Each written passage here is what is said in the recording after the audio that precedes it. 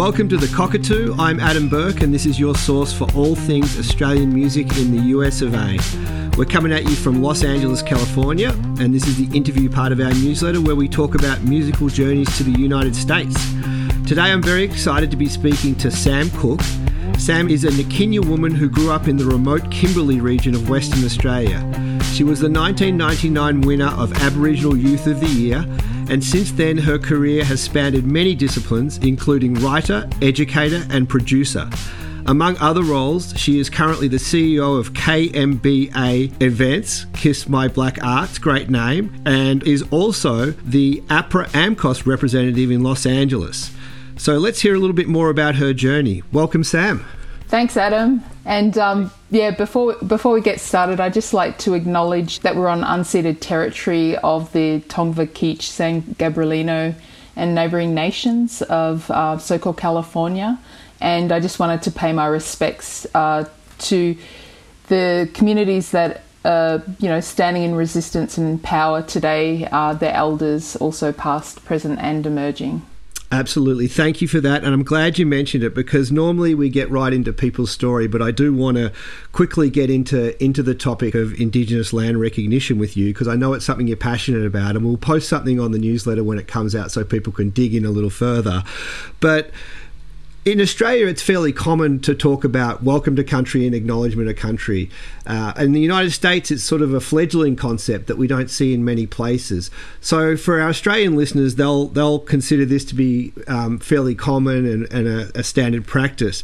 But tell us about the concept of acknowledgement of country and welcome to country. Well, I think for me, moving here was actually part of that process because as a First Nations Australian, as a Nickinha, it was important that I present myself to the traditional custodians of country here and ask permission to be on their land, which I did from the very outset. When I first moved here, I had direct engagement.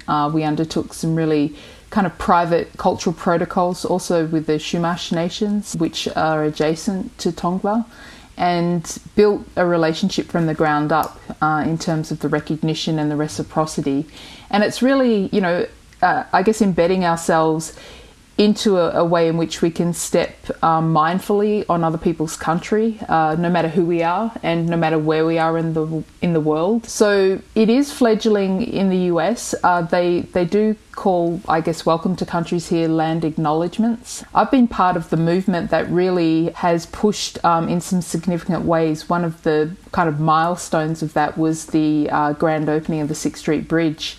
And being the director of that production and 3-day event, it was, navigating a terrain where they're really unfamiliar with this type of protocol and saying to them gently and affirmed at the same time that this goes before the mayor, that this is the first thing we do on this bridge before we start anything.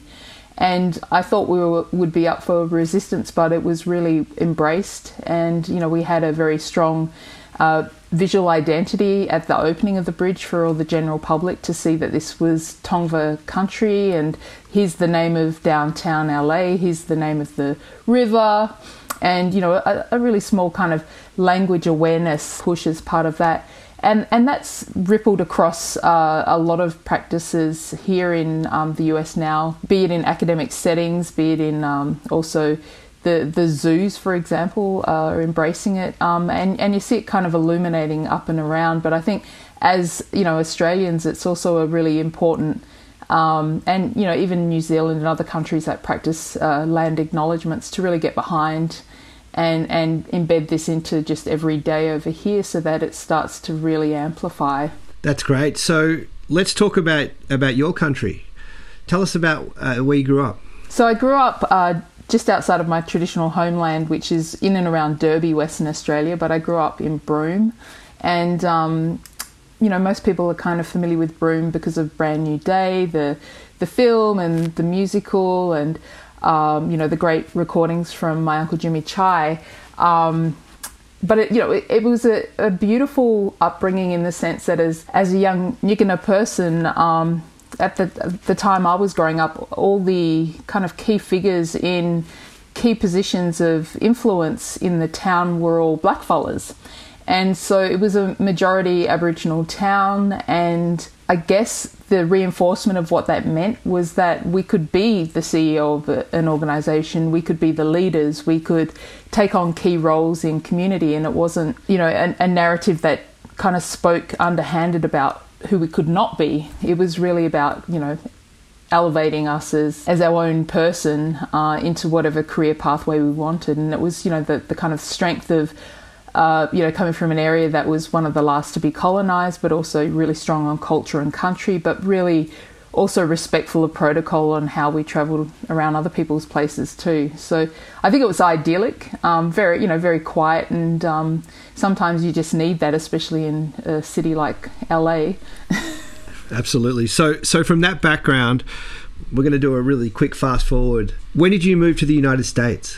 So that is now 6 and a couple of years ago. It was not a decision that I kind of, made definitively. It was just that I had my daughter here and I felt she needed me a little bit more than my son, who was back in Australia. So, I guess I was fighting the empty nester syndrome and decided, where do I want to be? So, 6 years ago, I took the leap. I'm now a dual citizen, though, so I guess I'm here for a minute. So where were you living at the time 6 years ago when you decided to come over and see your daughter here in the United States? So I was in Meanjin. I was in Brisbane. I'd been the director of the Dreaming Festival up at Woodford and a program affiliate for the Woodford Folk Festival. And before that was working at the Yuriarkan Theatre Company in Perth and University of Melbourne with the Willan Centre. So I'd sort of jumped around the country at that point and really found my lane, which was large-scale festival and events chaos. And after that kind of came crashing down with the Brisbane floods, it really was a time to recalibrate and really rethink, what do I want to do, where do I want to kind of be. So I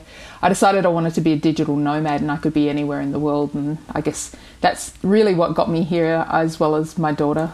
When you talk about the flood in Brisbane, that was the flood that wiped out the site of the Dreaming Festival? That's correct, yeah. 2011, 2012. We were one of the first areas to get hit before Brisbane, and it really decimated the site of Woodfordia up in Woodford, Queensland. It was devastating, and there was really a difficult journey to recover, if any, in terms of where we were pre-natural disaster to where we ended up. And, the sadness of that really was that one of 3 leading international Indigenous festivals of the world now no longer exists because of the impacts of a natural disaster. Yeah. Absolutely tragic. Yeah. So when did you make the decision to move across to the United States? So I say I put my paperwork in under Obama, and then Trump got in. So everything kind of started to slow down a little bit in terms of the paperwork. And then it accelerated really quickly. So it was December 2017, and 2 weeks before the departure date was when I received documentation that I was all approved, but I had 2 weeks in order to activate everything. So they really didn't give a great deal of time. I was pretty fearful of the current political regime at that time, so I opted to do a soft entry to activate my permanent residence, and I went through Hawaii.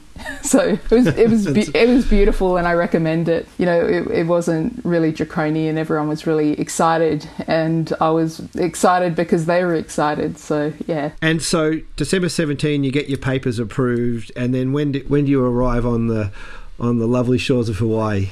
12th of December. Oh my goodness. Yeah, they really didn't give you a lot of time to activate for whatever reason. And I think it was a bit of a test as well to see if you really were committed to moving. I just put everything in super speed, fast forward really quickly, and made it over. So yeah, it was mojitos on the beach.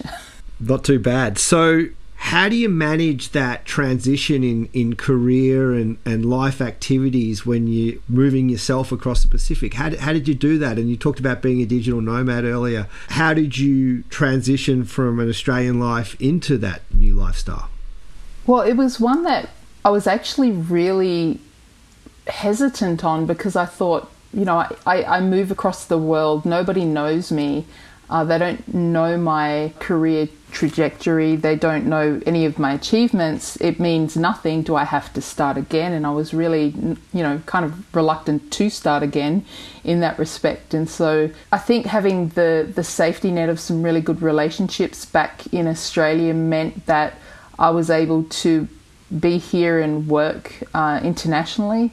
And that was one of the kind of pieces that I really laid down. I wanted to be able to travel still, and immediately the contracts that came through were gigs in Sydney and Byron Bay, and then one in Ethiopia. So I was like, okay, this is starting to kind of take off, and then building the relationships here and finding a really amazing, authentic group of like-minded people and creative talent, second to none out here from Australia, and really inspiring, and then feeling like I didn't have to lose my currency, and that we could have these conversations at this elevated level, and we could start from there instead of dishes upward kind of thing. Yeah, so that was really the resistance or the initial hesitation about, do I really want to do this? But then once I kind of locked into it, it was like, I can't turn back now. So as those projects that sort of connect back to Australia start to conclude, and you're looking more to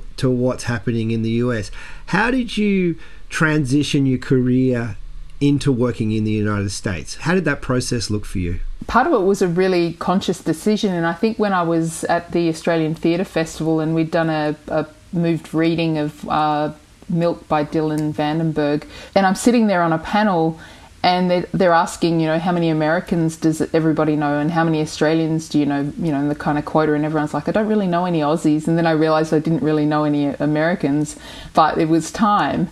And so I think I just reached in a different way. I took on some gigs here that positioned me in a really favourable way to be seen by the industry over here. And the industry at the time was large-scale festivals and events. And from that really kind of hit the bootstraps and be a name that people could call on to be, in the operations rooms and in the direction of the events that we then went on and did.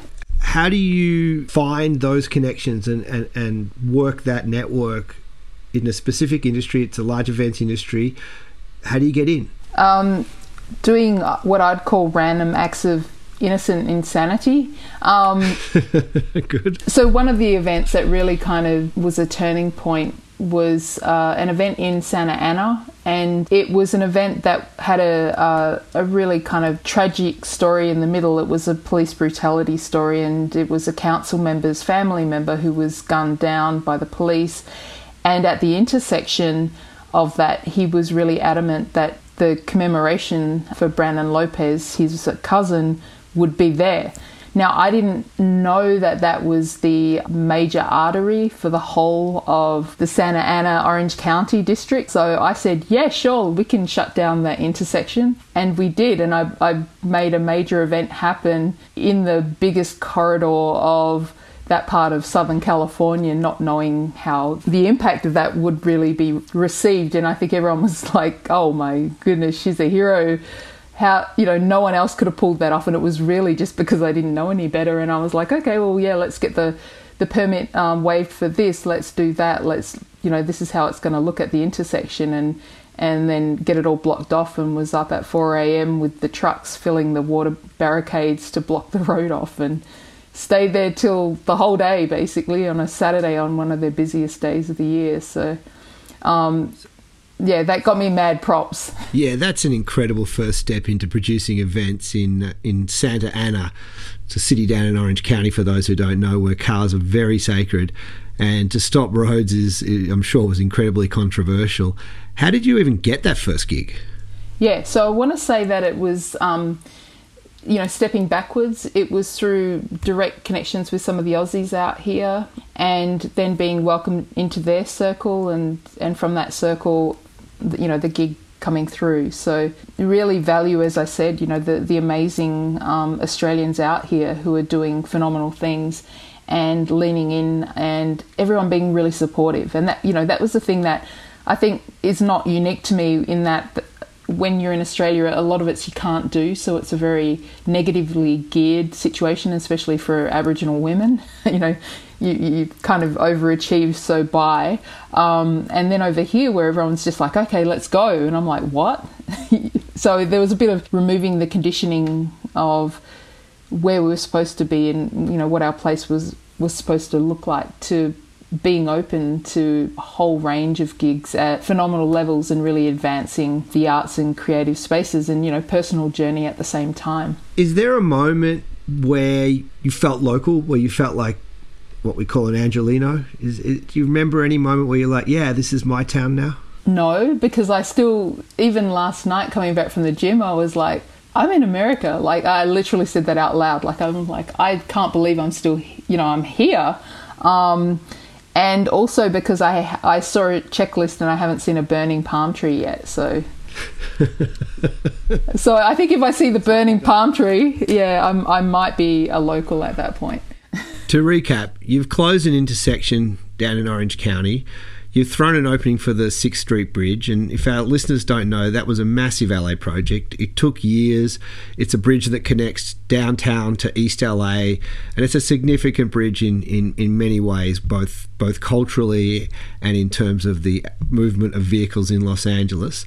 You've produced the opening of that with the mayor and other dignitaries, yet you're still not fully convinced that you're an LA local just yet. No burning palm trees, I'm afraid. Right, just a burning palm tree away. Absolutely. So if you had to look back to 2017, the time right before you moved, is there any advice that you'd give yourself? Oh, that's a really interesting question, because I was as prepared as you think you can be until you really hit the ground, and then it's all that kind of logistical stuff that you don't know if you don't know. And I think, part of the work that I can do now with APRA AMCOS, for example, is be a bit of a source of information to the members who are over here either touring or thinking about visa options or permanent residence or, immigration, all sorts of things, to be able to kind of step through some of those pieces that I just didn't know, so that, they can get on with the business of creating amazing outcomes and wonderful music and whatever artistic endeavours they wish to do. Well, that is an excellent way to wrap this up, because people will have the opportunity to hear what you've had to say today. And as the APRA AMCOS representative, I'm sure you get a lot of phone calls and emails from people who are starting the journey themselves and looking for that guidance. So just hearing a little tiny bit of your story, I hope I'm sure is inspirational to them. So thank you very much for talking to us for the Cockatoo interview. It's an amazing story that you've come from one of the most remote parts of Australia, or even the world, and here you are doing incredible work in LA, both as a producer, as a leader in our community, and as someone who's helping our songwriters out here. And you definitely are a part of this community, and we're so glad you're here. So it's been lovely talking to you today, Sam. Thank you. Thank you, Adam. So this has been the Cockatoo interview. It's part of our newsletter for the Australian Music Alliance. We are all under the umbrella of the Pitchhiker Foundation, which is a 501c3, so please feel free to donate. But the most important thing is that you enjoy listening to what we have to say and the conversations we have, and supporting Australians and Australian music here in the United States. Thanks so much for tuning in, and we will catch you on the next edition of The Cockatoo.